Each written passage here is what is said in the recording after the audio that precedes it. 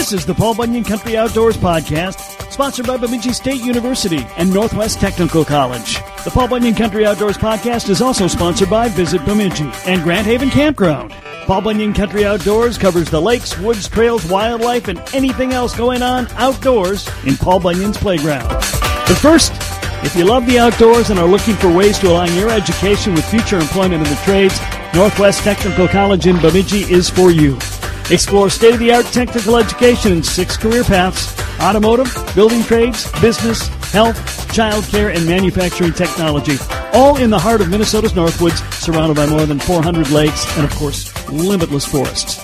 The shortest path to your dream job and a good bite is at NTC, Bemidji's Technical College. Learn more today. Visit ntcmn.edu. Coming up today on Paul Bunyan Country Outdoors, we don't talk directly about fishing, but something that's very key to most of us being able to go fishing, and that's boat landings. We also talk fishing piers and trails. Dave Schatzko, the Area Parks and Trails Supervisor, joins me next. Hi, this is Dick Beardsley, Bemidji Area Fishing Guide. I'd like to invite you to come to our beautiful town of Bemidji. We've got over 400 lakes in our area teeming with walleye, pike, muskie, bass, and panfish. We're the gateway to the Chippewa National Forest. We've got miles upon miles of biking and hiking trails. Paul Bunyan and Babe the Blue Ox. Fine shops and eateries in downtown Bemidji. Headwaters of the mighty Mississippi at Itasca State Park. Beautiful resorts, hotels, and bed and breakfasts. Visit Bemidji one step further. I'm Bruce Jean, and this is Paul Bunyan Country Outdoors. Today on Paul Bunyan Country Outdoors, we're not going to directly talk about fishing and hunting, but we're going to talk about a key part of fishing in this area, and that is about boat landings, fishing piers, and the things that we need to get on the water. Dave Schatzko is here. He is the Area Parks and Trails Supervisor. Dave, thanks for joining us today. Yeah, glad I could be here. Thanks, Cal. So let's talk a little bit, first of all, about most of us can't get on the water without boat landings or at least a fishing pier to cast a line off of. Do you know off the top of your head how many you have to oversee for boat landings? Yeah, basically I have about, in my area, 7 counties. There's about 258. Wow. And so basically if you look at a map, like there's DNR public water access for every county. There's a map on the DNR website. And for instance, I looked at Beltrami County last night, and there's the DNR manages 37 PWAs, public water accesses. There's 66 total in Beltrami County, and you can see that on our website. So basically, tribes, counties, townships, the U.S. Forest Service, the cities like Bemidji, Turtle River, city of Turtle River, for example. So there's quite a few, but it seems like most of the counties, the DNR has the over 50%, and so we have a big bulk of those. Now,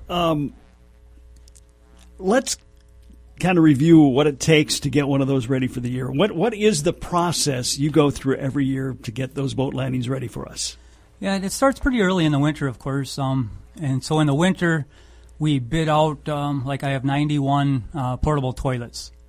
At our boat landings. And, of course, that doesn't add up to how many boat landings we have. Some of the smaller ones we just can't afford to put a portable toilet there. But every year we do seem to add a couple more, and if it's a paved lot, we'll try and put a handicap toilet on there.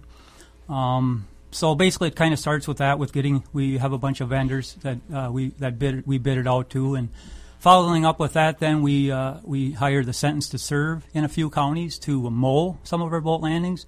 And then there's a few counties that we actually pay the Sentence to Serve crew to mow for us. So that kind of starts out in the winter. And then come spring, we start looking around and seeing what kind of ice damage we're dealing with. As you know, some of these ramps push with the ice heave. You saw kind of what happened on Lake Bemidji this year. You know, when people kind of wonder, well, why don't you put it in the docks right away? Well, because sometimes the ice will move across the lake, and all of a sudden it's on top of your dock, and so we want to make sure the lakes are ice free before we put the docks in. So basically, I have to predict kind of when my crew's going to come back and guess when the ice is going to be out, and we don't want them back too early, so they're sitting around, but yet you have to give them notice, of course. So they come back and they start evaluating the ramps, and when they do get back, then they start to go around and fix the really bad ramps. And a lot of those that are damaged by the ice, we will just do a Band-Aid, make them usable for the opener. And then we'll come back after the opener and make sure everything's ready to go. And, of course, we try and get all the docks in. Some years there's maybe half a dozen docks that we don't quite get in. We just kind of run out of time, and if it's windy and things like that, the crew it takes them a little bit longer. And then with all the blowholes and the power loading, and we can maybe talk about that later, but so that's basically creating a big hole behind the ramp. So when the crews go to put the docks in, a lot of times it's very tricky, and they have to. It's really difficult to level them. So it takes a little bit longer sometimes. So basically, then we get the docks in, and then we come back throughout the summer and continue to adjust those and go around and take a look at our signs and just kind of keep an eye on things. So so let's go to that. What is a blowhole? Okay, basically power loading is kind of getting worse each year, and basically it's I guess the main cause is just the bigger horsepower motors that are out there.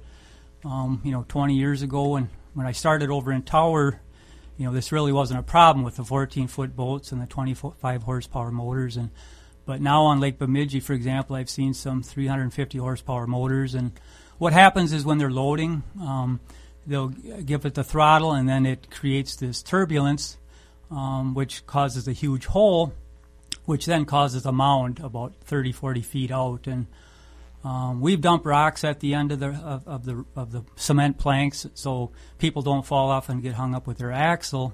But then a lot of times those motors are so powerful they'll push those rocks out onto the mound further out, and then they back into those with the motor. And so what years ago we tried hog slats from hog facilities, and instead of our typical 12-inch planks that are 12 inches wide, we went with like a 5-foot wide plank. So that somewhat deflects a little bit better the water. They're quicker to put in, and we've learned that we have to kind of decrease the angle on the ramps and kind of point it down so it deflects the prop. And so that's kind of helped. But otherwise, we've tried dredging. We've dredged Wolf Lake and Grace Lake and a few others, Tullabee. But we can't dredge every lake, of course, and it's just, we have to get permits for that, especially if you go out beyond 30 feet. And then, for instance, on Wolf Lake, we had to leave the spoil sit for 2 months and dewater, and then the contractor had to come back and remove the spoils because there's zebra mussels in that lake, and we just didn't want to take any chances with spreading that. One of the things that very seldom happens, but occasionally happens, we have an extremely mild late winter into spring, and the water opens up quite a bit early, and people are dying to get on the water. Can you get going on them, or is there kind of a set time that you have to do the boat ramps? Yeah, pretty much as soon as the ice is gone. Okay. We try and generally get the crew back the same time every year, and basically some years if the ice goes out early, we'll do our training after the docks and the ramps, everything's ready. But otherwise typically we'll do all their training before, kind of while we're waiting for the ice to melt and things get going fast. So basically as soon as the ice is gone, like I said, but of course the ice doesn't go out on the lakes evenly. We have patterns and loops and things that because with 7 counties, and I have a crew in Park Rapids, a crew in Bemidji, and then I share the Brainerd crew, and so they have different loops they make. And of course, the further you go south, they can get started. Like the Brainerd crew in southern Cass County especially can get going, a week or two early. Mm-hmm. That being said, it can't just make a loop because also if you look at some of our maps online, the public water access maps, they have invasive species. Some of the lakes are circled in orange.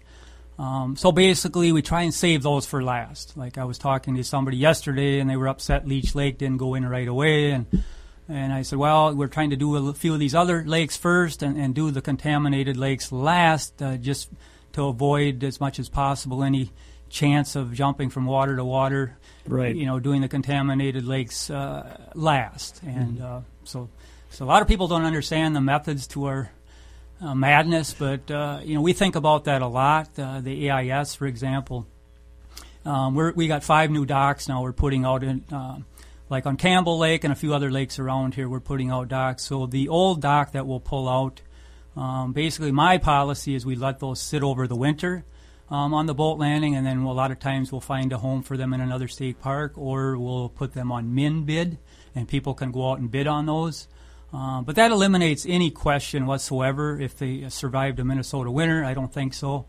I just don't want to take any chances just going with the normal, short time period that is required. Sure. Now, I know obviously the AIS thing makes perfect sense, but all things being equal, I'm assuming there are highly popular lakes that you probably need to get those things ready quicker than maybe some other lakes.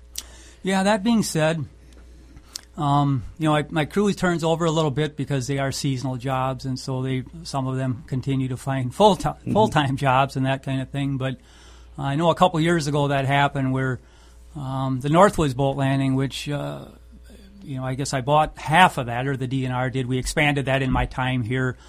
But my crew a couple years ago, they put that one in about almost dead last, and they were putting all these tiny little lakes in, and so my boss kind of tapped me on the shoulder and said, don't let that happen again. And I agree with my boss 100%. My crew just, for whatever reason, and it being a mile from our office, it was pretty hard for me to, defend that situation. So, but that was kind of a one-time thing, and I think they got the message. And yeah. So let's talk a little bit about, we've had plenty of water this year, no question, but by and large in our area. Last year, obviously, drought, and it was real tough getting on a lot of lakes. And did that have any damage or effects on some of the landings? Yeah, it seemed like we had a lot more people that were experiencing problems in launching. And part of that is they had to back their boats out further into the lake. And our ramps only go out so far, and part of that is it's difficult to work underwater, and part of that is you can only go out so far without getting a permit. But especially as these pontoons get bigger and longer, it seems like people are having more problems, and so add that blowhole problem into it, and all of a sudden you're falling off the ramp. So people are getting hung up, and so that was a continual problem. The crews continue to visit these sites, but trying to jump from site to site and keep up with that, and then do all our other duties with bike trails and horse trails and everything else, sometimes you'll get a call that, after the fact, and they got their boat hung up or something like that. We hate to see that, but what happens. And the good thing is that a lot of people reach out and talk to us and call us.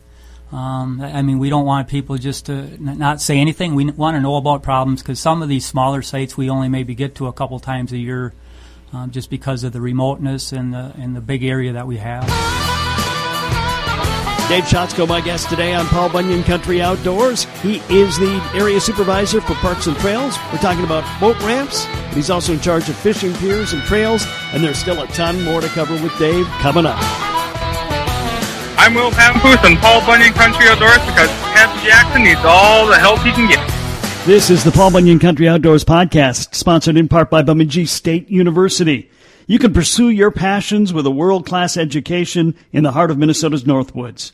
The drive to acquire deeper knowledge and develop greater wisdom is already in your nature.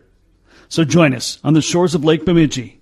Minnesota's premier Northwoods University can help you make the world a better place than you found it. Learn more at bemidjistate.edu and schedule a tour today. bemidjistate.edu. I'm Chuck Hassey, Leisure Outdoor Adventures, and you're listening to Fishin' Paul Bunyan Country. Dave Schatzko is the DNR Area Parks and Trails Supervisor. We are talking about boat accesses, a very important part of fishing for most of us. And Dave, a lot of times, you see a new access go in, and you're going, yeah, that makes perfect sense, like the Northwoods access. That's a great place to have an access. What goes in the process of getting new accesses, and how do you determine where they go? I could be here for an hour on that one, but I got my feet wet over in Tower for 10 years, and my supervisor over there would send me out looking for sites for sale signs or things like that, and on lakes that we felt needed a better access or a new access. And luckily our division, 30 years ago had the foresight to really be going full speed and developing, these boat landings, because it's really slowed down. I think in my 15 years I've bought about 12 boat landings here, or we have, and half of those have been add-ons. Like the Northwoods, for example, was only half that size when I got here, and the place next door went for sale, and so we bought it. And so that's been the case half the time. And a lot of that is, look at the size of pickups and things, and boats especially. We've kind of, I think our lines are about 54 feet now, and we're kind of stopping. Hopefully they don't keep getting longer than that. So that was part of it. But so fast forward over here, like I say, you kind of look for lakes that, like Detroit Lakes is one that we bought a few years ago back in, we're going to probably develop that next year. It's probably been about 6 years since we bought it. So what goes into that, for example? And Big Sand Lake, we bought the lot next door once again, and we just built that and finished that about a month ago. So basically, it's a lot of it is kind of, user demand. Is the access on the lake already sufficient? Is it such a big lake? Like Detroit Lakes was horrible. There was nothing really. People were parking out on the road, and it was just horrible for that size of lake in an urban area. So a lot of it is just experience and and then there's lakes that, there's some lakes that fisheries maybe doesn't promote because they aren't good for fishing, and we always consult with them, of course. And they suggest certain areas we go after. But basically it's kind of slowed down in the last few years. I don't know if, and that's not all a bad thing with AIS. Right. Maybe it's just, and the silver lining in that is some of these sites that we've bought in the last 10 years now, and finally, like Big Toad is an example. We're just starting the design on that. That's down in Becker County. And I know some people from Bemidji actually go way down there and fish that. So that's the silver lining, is we're catching up with this, this growth spurt that we had in buying all these sites. Because, once we start, we buy this, we have public meetings and we get an option and we buy it, and then starts the design, and then showing people the design, the lake associations and the public, and then basically finding the money to build it. It takes quite a bit, and then of course there's certain people that don't want to see it and have different ideas, and but at those public meetings, we pretty much here's our rationale and our reasoning, and it seems like people have an understanding, because in a lot of cases we're improving sites that are there already. We're giving people a place to pull over to look for AIS, and better parking, and just stormwater management, and ADA accessibility is built into everything nowadays. And so it's just like the one on Big Sand, we had a couple people that were calling me nonstop.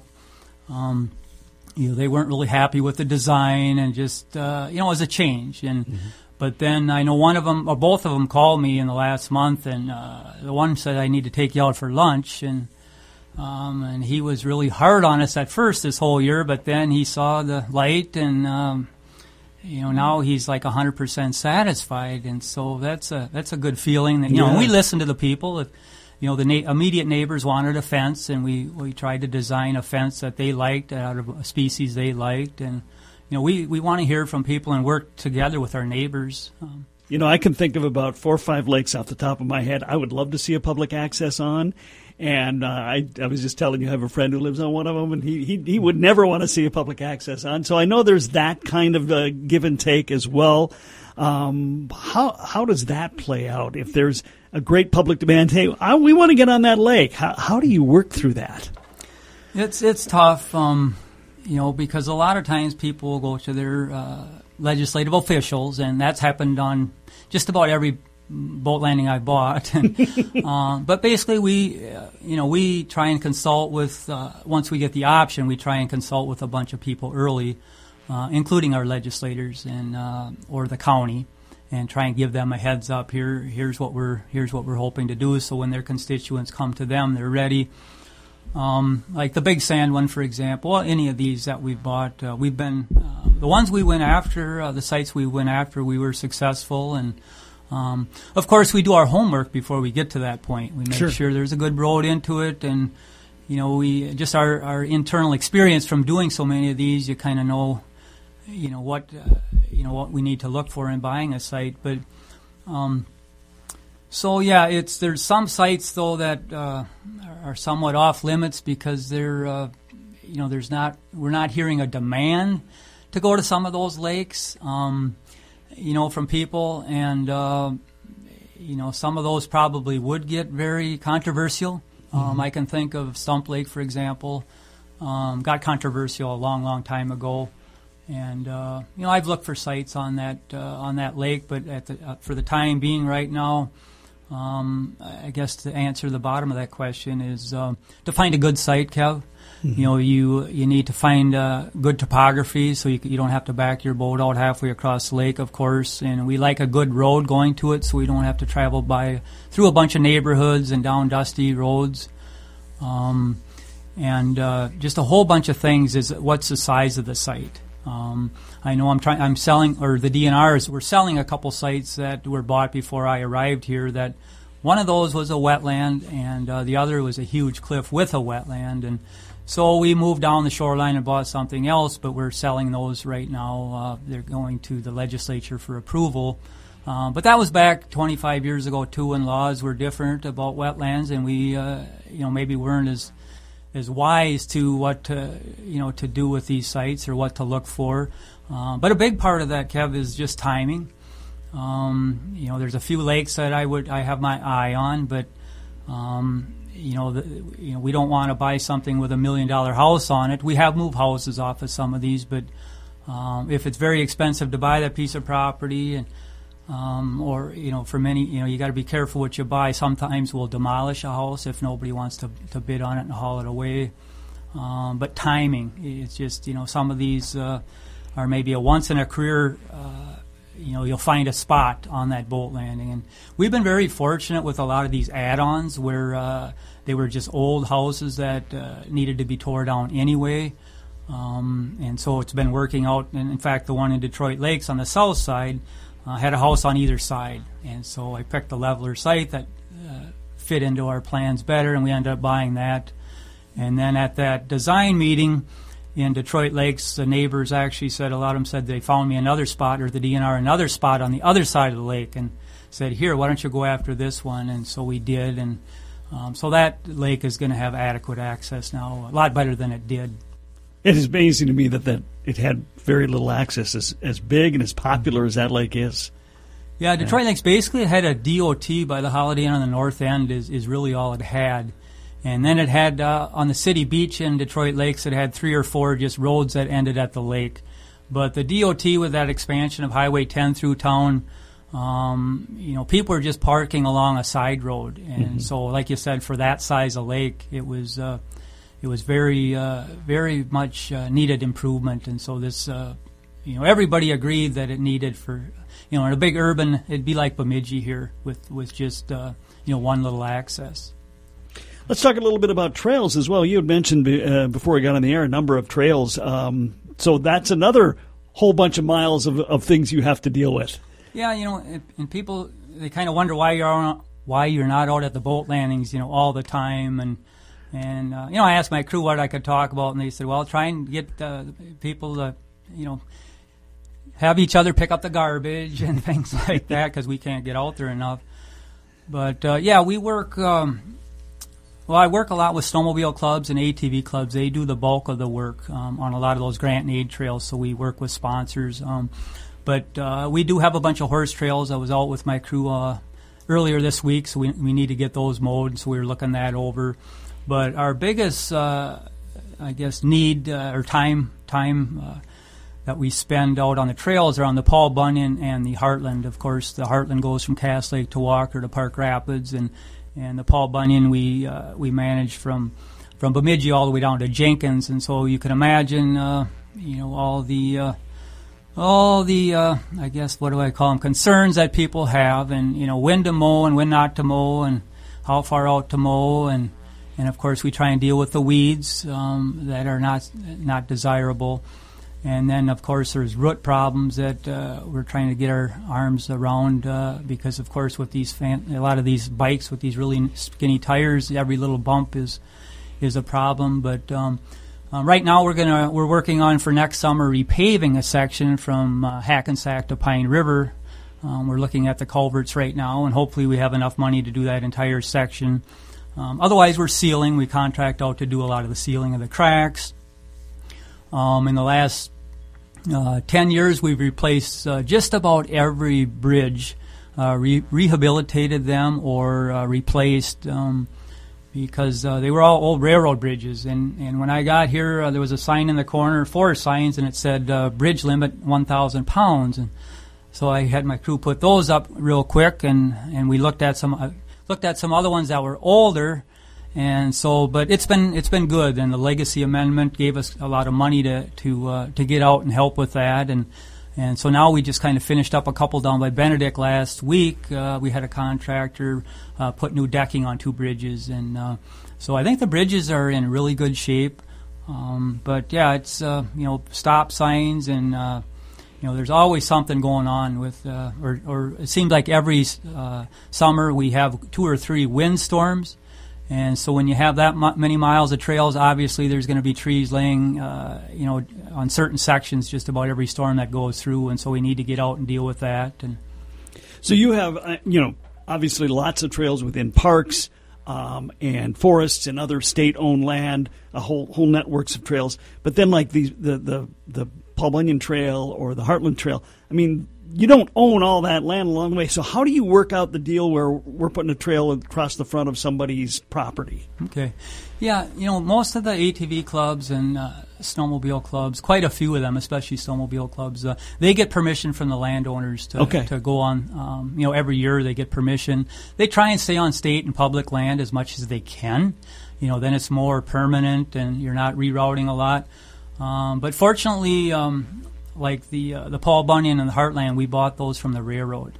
Okay. Years ago. And in fact, it's from Bemidji to International Falls. We also own that, the Blue Ox Trail, which is an ATV trail and a snowmobile trail in the winter. And so for the most part, those trails are 100 feet in width. And, of course, through a lot of the towns, they get quite a bit wider and different things like that. So that is, as far as the management of, there's been a lot of easement crossings with people kind of moving out into the woods and having to give them an easement to get across the trail. But a huge commitment, I guess, is to trespassing. You mentioned managing this. There's all kinds of things that happen, of course. But that's been a big one that I've, really kind of stayed on top of. Because if you don't, it's just going to escalate and it won't go away. And try and approach people right away if you see something that is maybe going to happen, or or have my crew especially let me know as soon as they see something that's changing out there. We've had people cutting trees. They think not everybody, but a lot of people seem to think that we own the property right up to the tar, and and it's like, well, why did you think that? Well, my neighbor told me that. Well. Is your neighbor a surveyor, or things like that, and yeah. But just trying to deal with. There's all kinds of issues with, with whether it's with thistles or there's I can't think of a lot of them right now, but every day it seems like there's something different that you're dealing with, and having to do a lot of surveys, of course, when there's a trespass, and to find the exact line, we have to spend money to survey. And Parks and trails, it's a big subject. Dave Schatzko, the area supervisor, is my guest. We'll wrap it up with Dave next. I'm Bill Rosedale, proud to help educate Kevin Jackson on Paul Bunyan Country Outdoors. When planning your trip up north, plan to park your RV or camper at the spacious Grand Haven RV Campground in Bemidji. You'll be in the perfect area to ride ATV, fish, hunt, and hike. With free parking for your boats and trailers and located just off Highway 2 west of Bemidji, Grand Haven Campground is the center point for your next Northland adventure. Fish hundreds of surrounding lakes and cruising the miles and miles of the ATV trails northern Minnesota has to offer. Visit GrandHavenCampground.com and book your stay today. This is Dick Beardsley, and this is Paul Bunyan Country Outdoors. Dave Schatzko is the DNR's Area Supervisor of Parks and Trails. We've talked about boat accesses, we've talked about piers, we've talked about trails. You know, I got to think whether it be with the boat landings, the fishing piers, the trails, when we're out there and we spot something that might be broken or not right, we can't assume that you guys know. We need to let you know, right? Yeah, and you know, and the crew always says, yeah, we react a lot, and they're not wrong. You know, they're not wrong. When you have that many miles of trail, and we have 7 counties in my work area, that there's also an office up in Hayes Lake State Park and Fergus Falls. That makes up the Northwest region. So there's 2 supervisors just like me, and so just the sheer magnitude of the distances and the, you know, we don't have a lot of extra staff. We keep building. For example, we built a bike trail. Now it's just about to Frazee from Detroit Lakes. So we keep building bike trails. We're trying to get from Emmaville up to Itasca State Park with another bike trail in the future here. But we're working with the same amount of staff, and so you're just kind of stretching your staff a little bit thinner. And you know, you need to mow 2 or 3 times a year the bike trail. You need to put the docks in. So if you put a work plan together that just lists the yearly occurrences, put the dock in, take the dock out, and mow. You know, all of a sudden you're down and summer's half gone, and you're not ready for the windstorms and all the damage from ice heaving on the boat landings, and you know, and then of course we like to replace a couple boat landings every year that are in bad shape just from old age. And then, for example, this spring we worked with the city of Bemidji, and they have a new fishing pier here now. And then on Long Lake, they have another one also that was 31 years old. We had to replace that, and working with them, and spent a week putting it together. So, you know, you just kind of add all that up, and there's not a lot of extra. And then with staffing turnover and things like that, and we're short a couple people right now. And so, you know, something's got to give a little bit to try and survive another summer, so to say. Yeah. So we talked about at the beginning of the year how we get everything set up. Now let's talk about the end of the year at the boat landings. Let's say we're having an extremely mild autumn. Do you feel comfortable keeping the docks out longer, or is there a set time you need to get them off? It's pretty much a set time, Kev. You know, the crew is going to get laid off about the second week in November, just because that's all the money I have to. And then once the snow starts coming, there's not a lot of work for them to do. The snowmobile clubs take over our state trails, for example, the Paul Bunyan and Heartland, and so they basically get laid off. And so we need a somewhat backwards plan. That, you know, how long is it going to take? You know, if it takes 3 weeks, and it's taken a lot less lately because we've gotten rid of a lot of floating docks. They were very labor intensive. We'd have to take our backhoe out and 2 or 3 people, and if it was a windy day, and so where with the roll-ins, it's a lot easier. One person can hook on with the truck and the winch and do it by themselves. So that saved us about a week right there by getting rid of most of our floating docks. They would go up and down with the water levels a little bit better, but we found that some of the people in wheelchairs prefer the roll-ins a lot better also, because they're not quite as you know, up and down with the wave action. Mm-hmm. But basically, Kev, you know, we know there's going to be ice on the lake at some point, and so we pretty much, come October, second week or so, we have to start, because all of a sudden, you know, we can't, all of a sudden my crew is out there and we had a bad wind the night before and it was 20 degrees and the dock has 3 inches of ice covering the entire dock, and I don't want them out there, you know, trying to lift up the, you know, working on the dock in that kind of condition. And so, and we obviously don't want them frozen for the winter. And come fall, you know, you can have a couple nice bluebird days, but then all of a sudden you have a week of, you know, I don't like this job anymore. And so I want to keep my crew coming back in the spring. And so it's somewhat of a judgment call. And the crew, just from year to year, they kind of know. And if you get on the DNR website, we list when we take the docks out now every day. We have a hot spot and download that so people can kind of, because we get calls all the time. You know, sometimes a month before, you know, the end of the season. And when are you going to take that dock out? Well, you know, it kind of depends on staffing and, you know, how things go. If we have 2 weeks of bad weather and snow, you know, we might fall behind. So if I knew that, I would be doing a different job. But, generally speaking, getting into October, we're going to start, and you can sure call us. Don't be afraid to call us if you don't want to get on the website. But sooner or later, they are going to come out. Yeah. Dave, how did you get involved in this kind of work? What made you interested in this? I guess my dad used to sell firewood to the state parks, and so we went to a lot of state parks. And then I ended up getting a forestry degree followed by a parks and recreation degree. And I ended up working with the soil and water office in Mankato, and I liked it.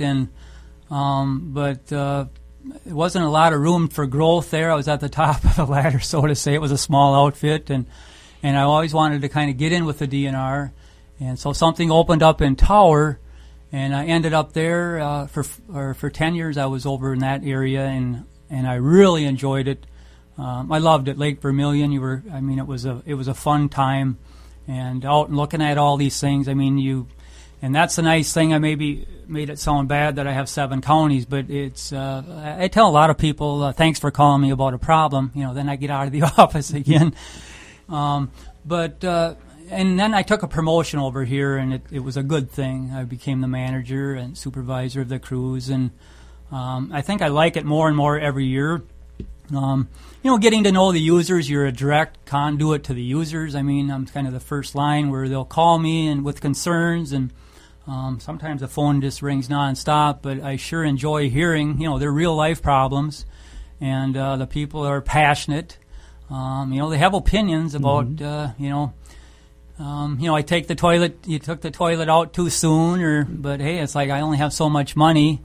And, or how you're mowing, or, why the dock isn't longer. And if you can kind of, be reasonable and kind of justify, well, here's here's why we're managing it like this, and here's what we're doing. And it seems like they, if once they understand maybe the backstory, I know I have a ton of people like yesterday, seems like a lot of people have you in their phone now. Oh, yeah, Dave knew the answer or could find the answer last time, and seemed to like what they heard and that we helped them out. And I just, like working with the clubs and, for example, the counties all around here. I've got to know, and by sticking around for 15 years, I've got to know all the county personnel and the city of Bemidji, for example. We've helped them with Cameron and Nymore.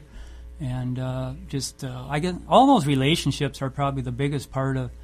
And then my staff, of course, since I've been here 15 years now, I've hired all of those. A couple retired now, so basically everybody that's here, I've got to hire or help, be the direct person hiring them, and with a panel, of course. But so that I got to know them, and they're a great crew, and just kind of really in the variety of this job.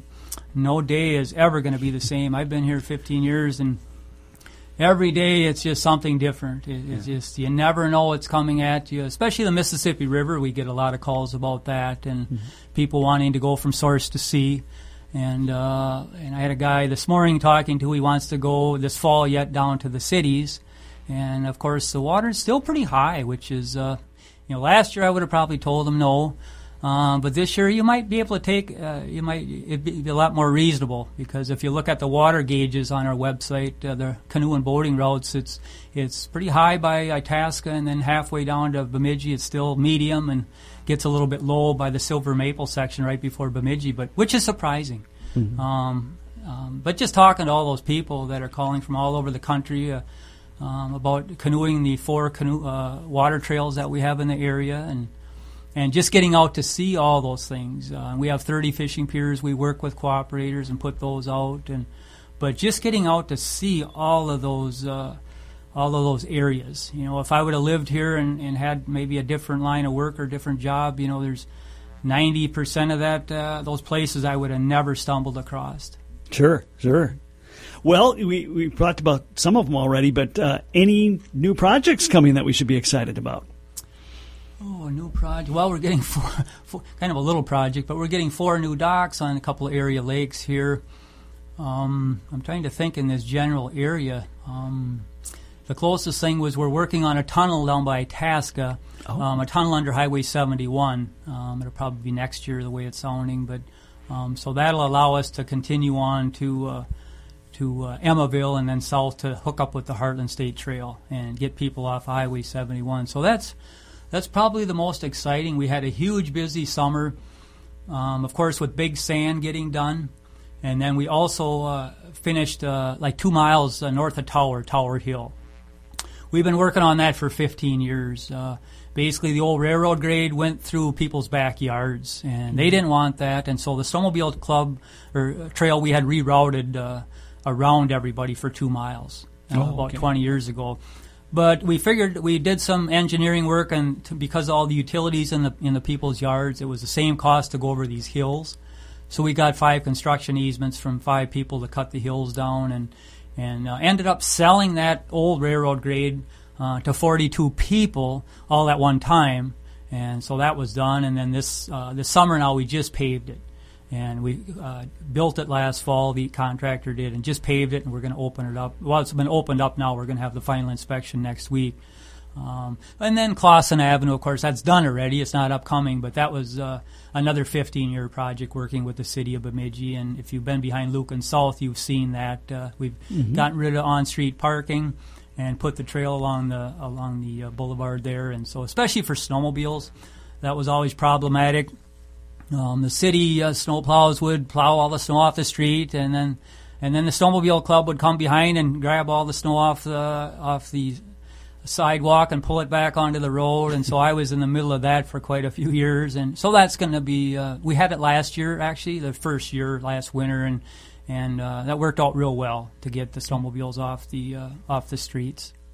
All right, well, talking about the things that we take for granted as anglers, the boat landings and getting on the water, and riding the bikes and getting on the snowmobiles.